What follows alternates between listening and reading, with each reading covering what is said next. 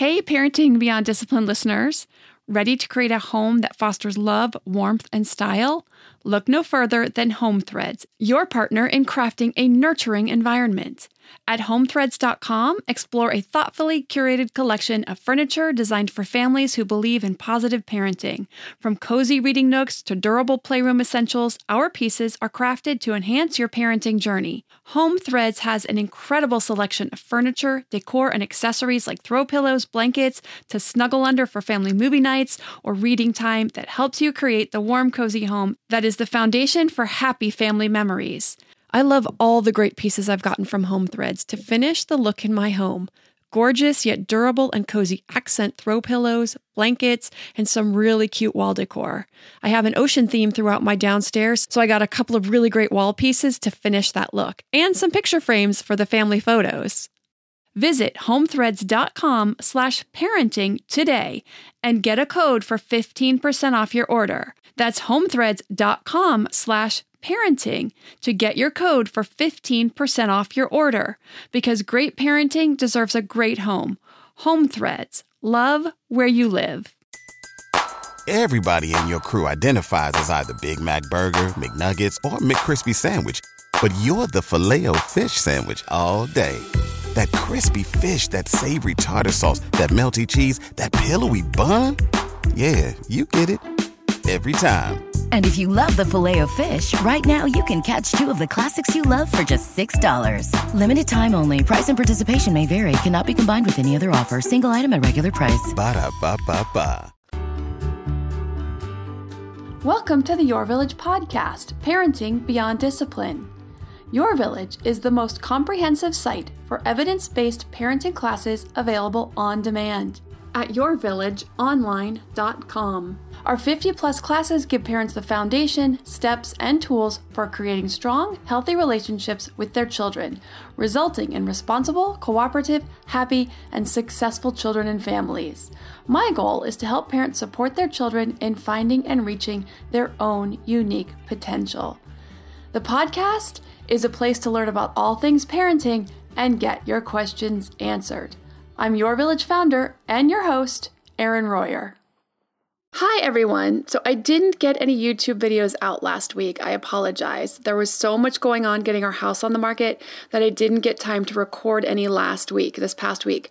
But the house just went up on the market like in the last 15 minutes as of me sitting down and recording. So I will get back to the videos, get more up at probably early next week. If you want to find that channel, you can search for Your Village on YouTube and you will find the channel. It should be at the very top spot. And I've been doing this fun thing, well, I think it's fun, of trying to do the videos in different locations. So this weekend we'll be back in San Diego looking at homes and enjoying the city. So if I can find a good, quiet location of that beautiful San Diego, everything beautiful nature out there, I will record from there.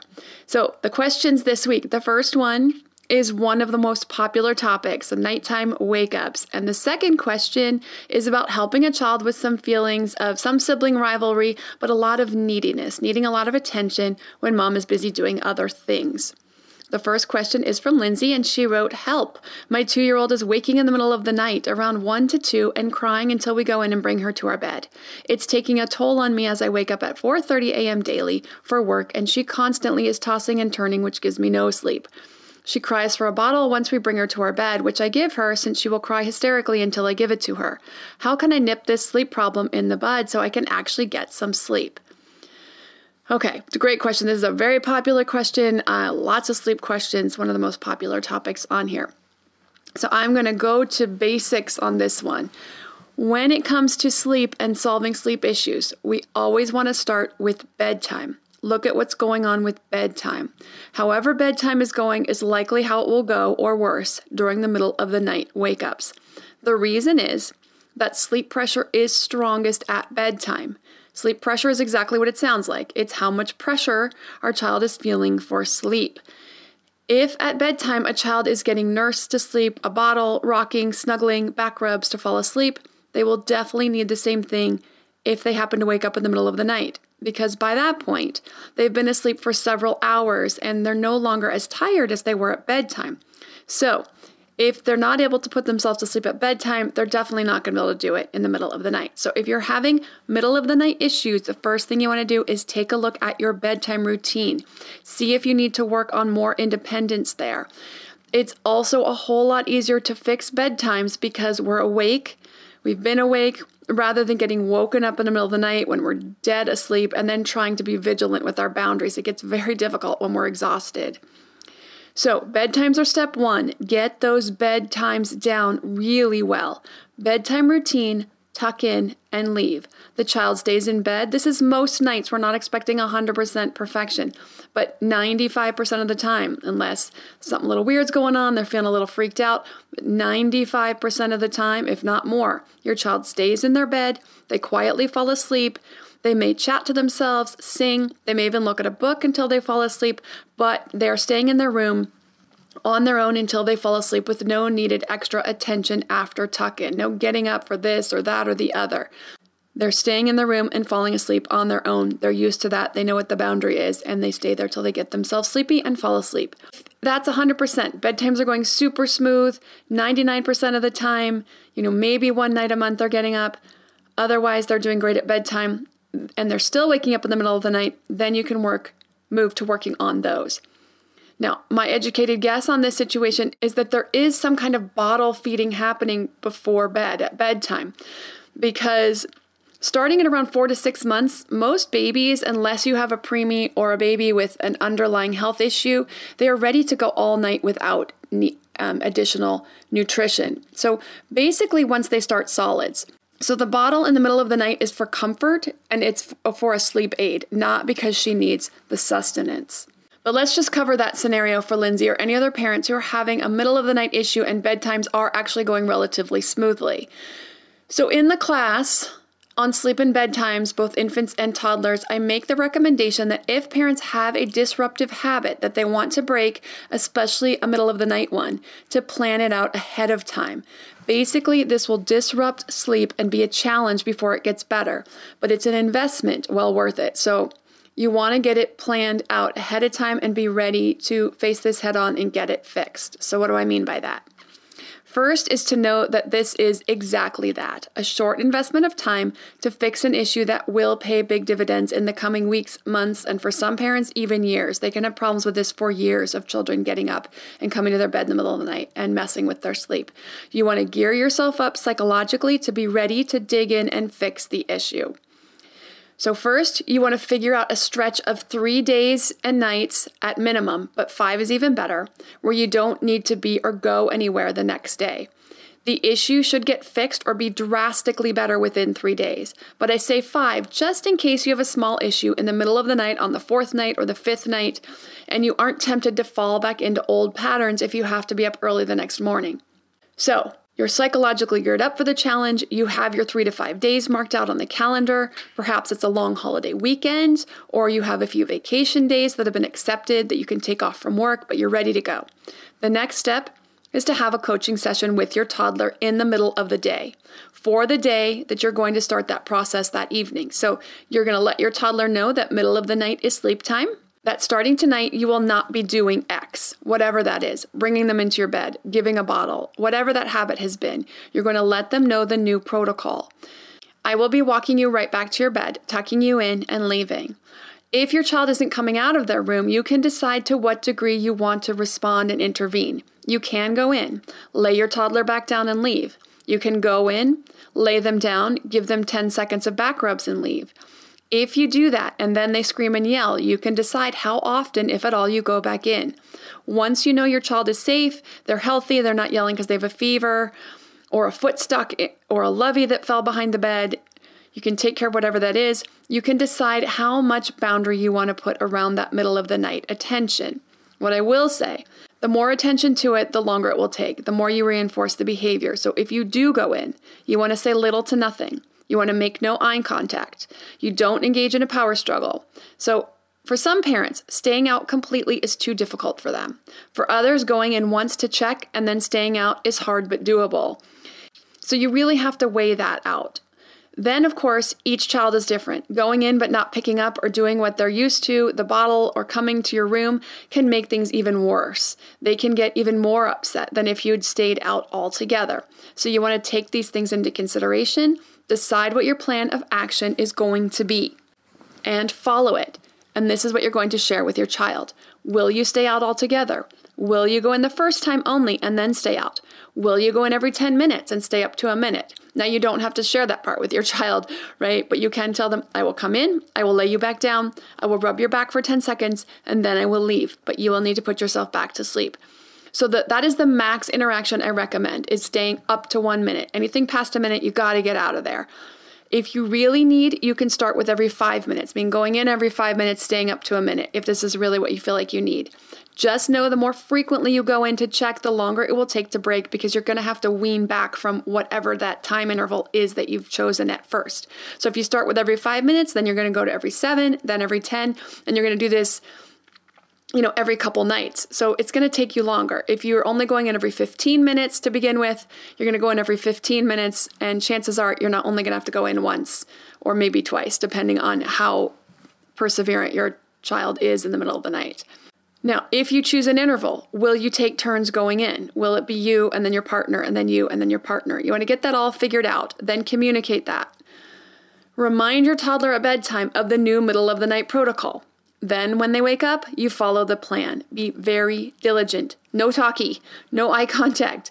Give it 3 to 4 nights of being very disciplined, and you should see huge improvements. Now, I know when there's other children in the home, this can be very difficult. You don't want to wake up the baby, and you don't want to wake up the other child, but this is the only way to get this done, and then everybody will get good sleep. It sucks for 3 to 5 nights, and then it gets incredibly better. There's still maybe middle of the night wake-ups, but getting back to sleep should be very quick and easy after those first 3 to 4 nights. Walk in, lay them down, they may fuss for a minute and go back to sleep. After a few more nights of those middle of the night wake-ups, this should dissipate completely, become very few and far between until they get a little older, start having some nightmares, maybe when some bigger teeth come in. That might be a disruption, or of course an illness. Those will be disruptions, but otherwise, outside of anything normal, they will sleep through the night very, very well. If you're having a sleep issue, be it bedtimes, middle of the nights, early wake-ups, nap times, or other common sleep issues, I do have 2 classes, one on infant sleep, one on toddler sleep. Now, the toddler sleep also can apply to older kids for setting those bedtime and nighttime boundaries if you're still having issues past the toddlerhood ages. Those can be found on the website at yourvillageonline.com. Now, also, if you become a member, I do have right now bi-weekly parent chats. We have about 3 parents on these chats. They're super intimate. So if you are having issues with night times and bedtimes and you want to get some extra guidance on those are free to members. Bi-weekly parent chats through a Zoom link that I put up on our private Facebook group. When we get close to doing those, as we get more and more parents, I want to keep them small and intimate as we can. So I will be adding more. We'll be adding them in every week once we start to get more questions. I want to make sure we keep them down to 3 to 5 parents for as long as we can do that. So that is the plan for that. When we get back, after a word from our sponsors, I will answer the next question about a preschooler who is needing a lot of attention, but mostly when mom is busy with other tasks. To me, there is nothing more important than my family's health and well-being. We all know the quality of the air in our home is important. But did you know indoor air quality can be up to 100 times dirtier than outdoor air? I've got to tell you about Puro Air. In 30 minutes, this device will remove allergens, dust, smoke, dander, and gases from the room. Puro Air uses a stronger filter called a HEPA 14 that filters pollutants at a microscopic level and is backed by scientists from Harvard and MIT. In laboratory studies, users saw noticeably cleaner air in just 30 minutes. When it comes to babies and children, there's nothing worse than dealing with a cranky baby or child who can't sleep because of congestion. Air purifiers can help reduce congestion and improve immune system function to fight those winter colds and flus. I use my Puro Air purifiers to clean the air in my home, especially in our bedrooms while we sleep. It has a quiet, relaxing hum and cleans the air from pet dander, allergens, viruses, dust, mold, odors, and contaminants. It has 4 levels: low, medium, high, and sleep. and 4 different timer options so you can customize it to your home and your needs. Check out Puro Air at getpuroair.com. That's GETPUROAIR.com. Puro Air is the only air filter that uses a HEPA 14 filter. That's getpuroair.com. Armoire makes getting dressed easy. With a clothing rental membership from Armoire, build the perfect wardrobe with brands that are high quality, unique, and recommended just for you. All you have to do is take a 5-minute style quiz and select items from your dynamic, personalized closet. The styles show up at your door in as little as 2 days. Then when you're ready for new clothes, just swap them out for more new-to-you styles. My favorite thing about Armoire is all the different style and occasion options, from casual to athleisure to night out, work formal, work casual, a total of 8 different occasions, 3 weather options, and 11 categories including accessories, outerwear, and blazers, just to name a few. With Armoire, you can always have something new to wear without the hassle and closet clutter. You know the feeling. You open your closet, it's full, but you have quite literally nothing to wear. You're bored with everything in there. Enter Armoire. Armoire allows you to rent high-quality designer clothes for every occasion. Whether you're planning your outfit for date night, packing for a conference, or in need of a gown for a black tie event, you will be the best-dressed person in the room. Right now, my listeners can give Armoire a try and get up to 50% off the first month. That's up to $125 off. Just visit armoire.style/parenting. That's armoire.style. ARMOIRE.style/parenting to get up to 50% off your first month and never worry about what to wear again. Try Armoire today. Now that we're back from the break, it's time to answer Jenny's question about her preschooler who is in almost constant search of attention, especially when mom is otherwise occupied. Jenny wrote, "Hi, Erin. First off, I just want to thank you so much for your podcast. I've listened to it off and on for several years, and I've learned so much. My question is regarding my 3.5-year-old. She has always been a rather intense child since the day she was born. She's very strong-willed, independent, moody, and smart.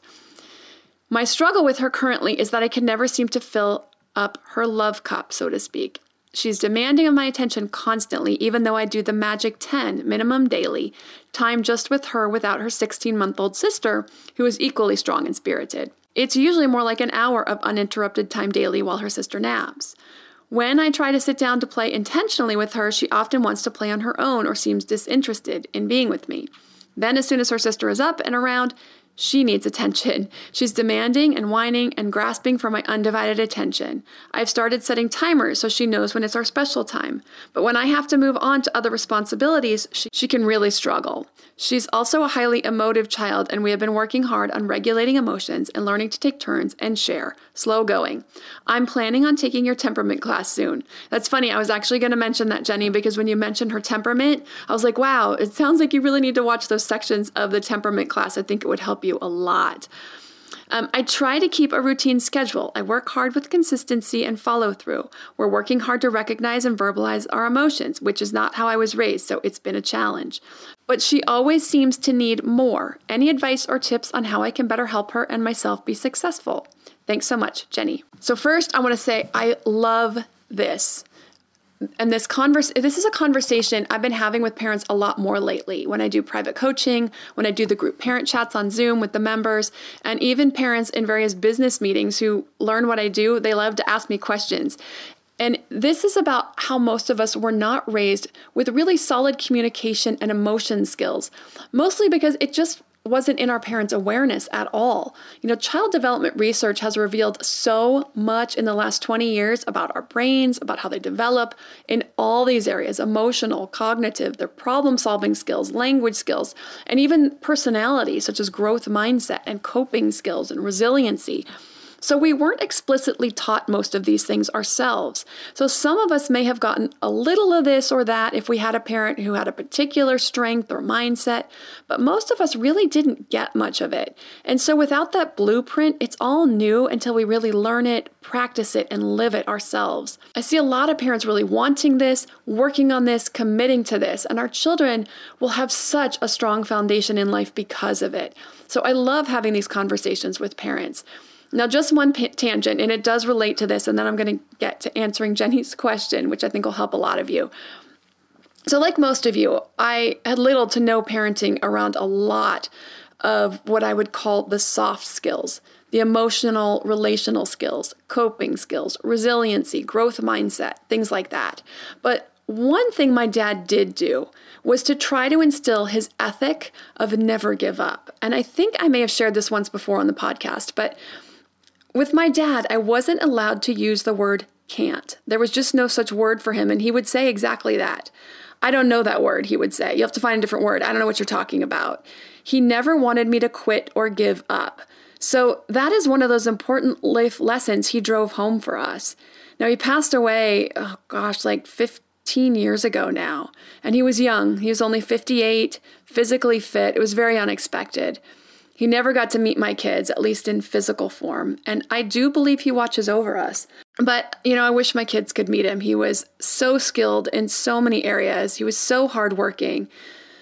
He was really an amazing person. So I'm sad that they never got to meet him and see him the way he lived life. Just up at 4:30, fixing things, working on things. He rarely sat down. And if he did sit down, it was at 9 o'clock at night, and then he was just out because he'd worked so hard all day. He was a go, go, go Energizer bunny. Okay, off that tangent, I just wanted to touch on how a lot of us are learning new skills and ways of interacting with our children than what we had. And it definitely takes some commitment to the process. And I see so many parents doing that, which I love to see. So first, Jenny, you're doing just great. You're giving her everything she needs. You're spending more than enough one-on-one time with her or giving her that opportunity. It sounds like it's not about needing more time with you, but more about the jealousy, whether it's over her sister or your attention to other tasks. So keep offering your time when her sister is napping and when you can. But if she prefers to play alone, that's great, and you can acknowledge that.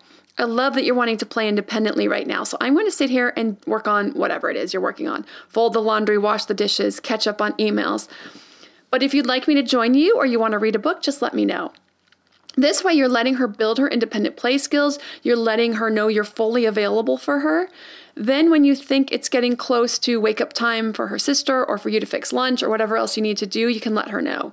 I know you like to spend some time with just me, and I love doing that too. I want to give a warning that in 15 minutes I'll need to start lunch. Would you like to read a book together first?